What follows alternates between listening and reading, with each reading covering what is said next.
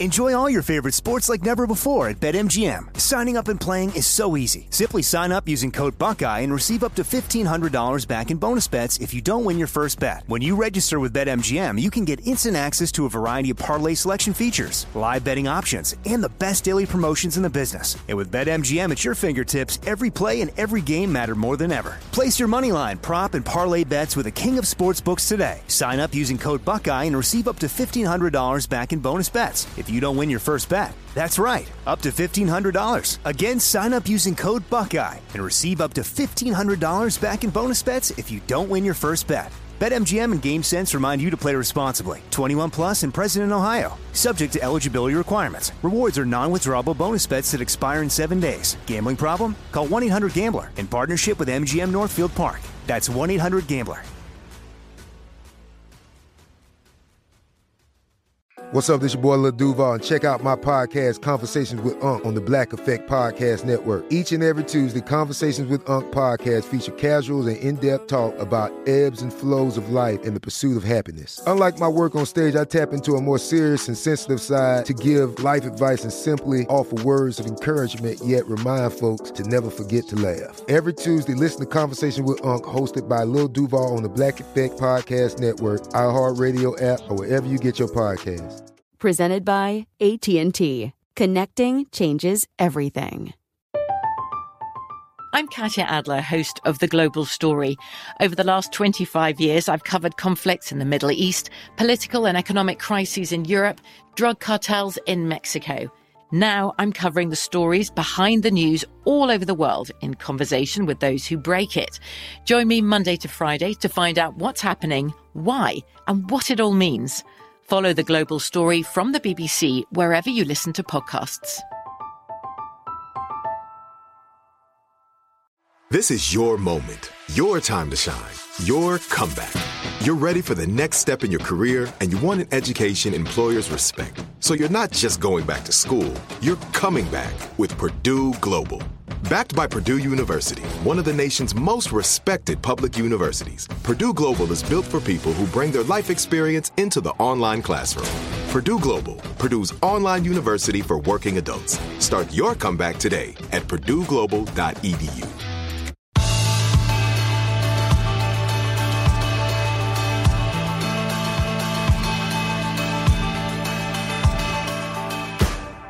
This is Our American Stories, and our next story, well, we love this kind of story. It comes to us from the Toy and Action Figure Museum in Pauls Valley, Oklahoma. That's right, the Toy and Action Figure Museum. Its founder, Kevin Stark, says it's the first museum to be entirely dedicated to action figures. Take it away, Kevin.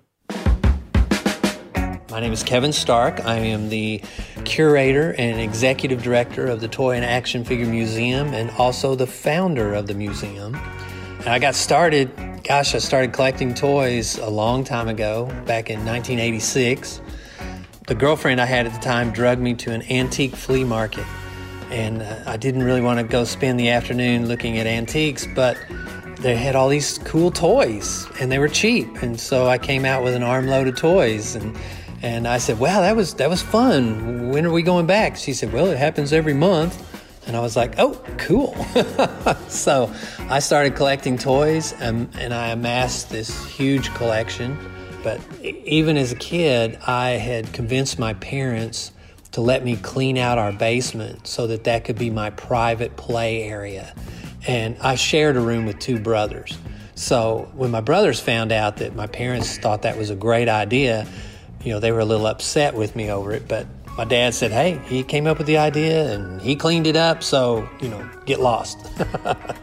And I had gotten a job when I was like 10 years old in order for me to be able to go and buy my own toys.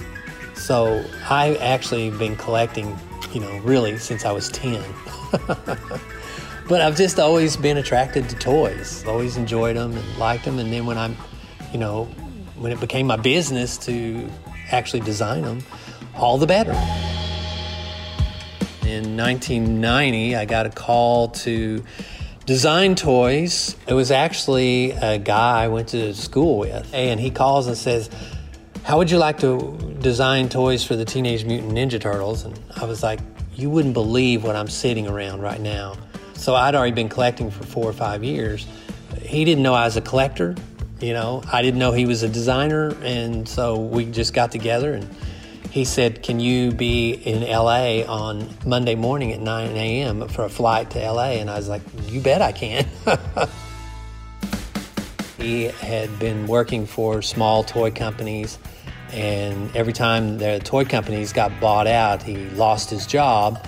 So he decided to start his own company that would do design work, but mostly write copy for the action figures and toys and create the accessories that go in them.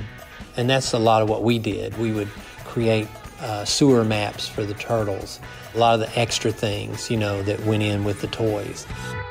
We worked for a lot of different toy companies that don't have an in-house design team. Big, huge companies like Mattel and Hasbro and Kenner. And so a company would come to us and say, we need this designed, or we need, like in the case of Toonsylvania that we did for Spielberg and Toy Island, was like, we need you to design this line based on a cartoon series.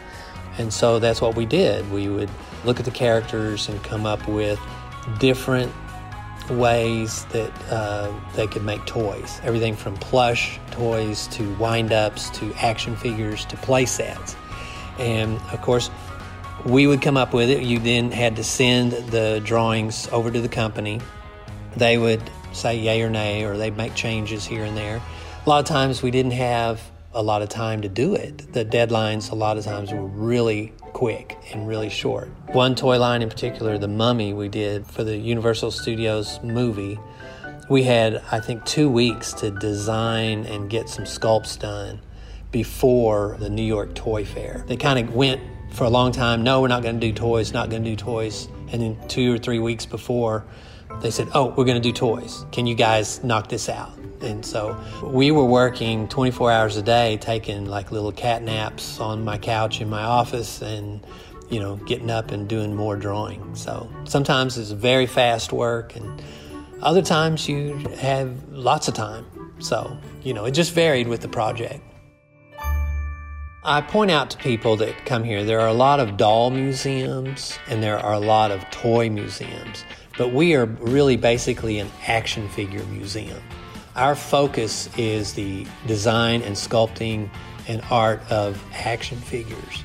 So even though we have toys too, most of them relate somehow to action figures, in the way of play sets or vehicles or things like that.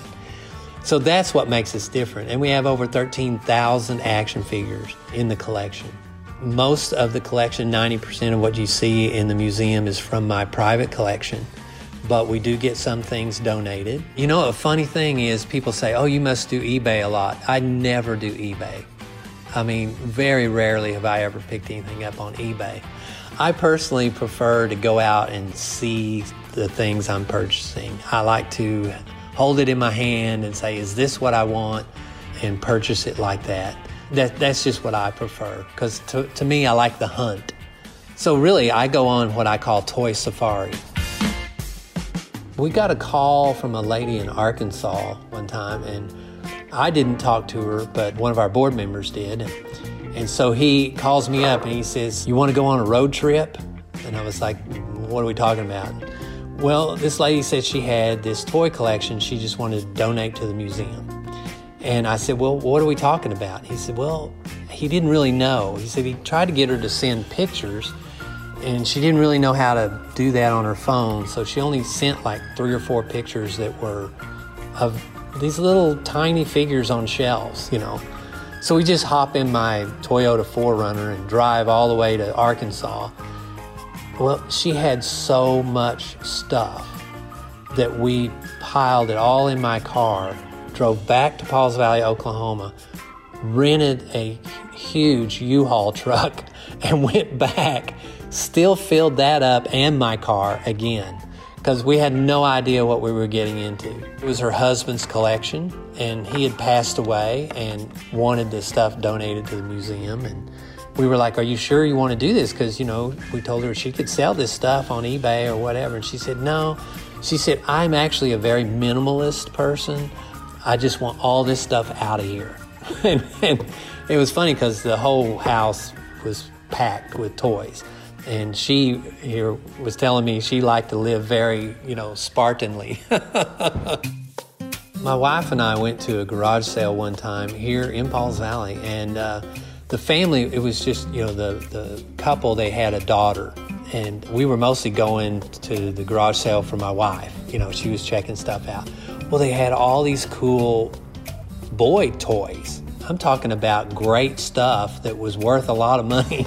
And I was just putting everything in my arms, trying to, pick it all up. And my wife was clear across the way visiting with somebody, and I was like, come here.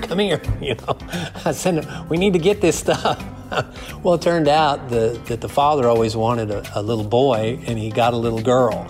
So he was just buying her boy toys too, and I think because he liked them. So I just picked up a lot of really great stuff for next to nothing for garage sale prices, and was very happy to get them, and they're all in the museum right now. Some of my favorite exhibits in the museum deal with my favorite character, which is Batman. In fact, we have a whole Bat Cave devoted to just Batman.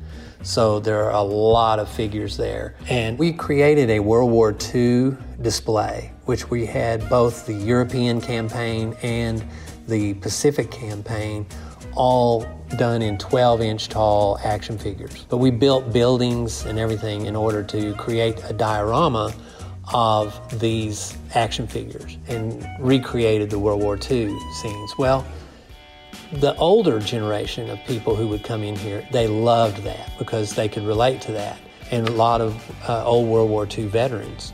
And in fact, we had one guy come in who, these figures we used are not G.I. Joes specifically. Some of them are from other companies that are very much accurate figures from World War II. Anyway, this one figure has a shoulder patch on it, which was a paratrooper outfit, paratrooper unit. Well, that guy, that was his unit, okay? He couldn't believe that we had an action figure of his unit in World War II. He was just blown away, and we had a great time talking about it. Most everyone finds something that they can relate to, and that they're amazed at. We have people who come in and think, why do I want to be in here? I'm only here because my husband's here or whatever. And then they see stuff they had as a kid. And really, we're less about toys and more about nostalgia, more about your childhood. People come in here, they almost always leave happy, so that's always a great thing.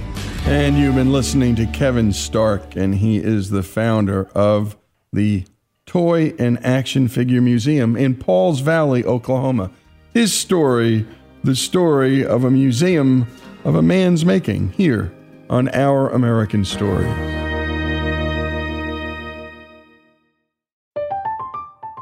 I'm Katya Adler, host of The Global Story. Over the last 25 years, I've covered conflicts in the Middle East, political and economic crises in Europe, drug cartels in Mexico. Now I'm covering the stories behind the news all over the world in conversation with those who break it. Join me Monday to Friday to find out what's happening, why, and what it all means. Follow The Global Story from the BBC wherever you listen to podcasts.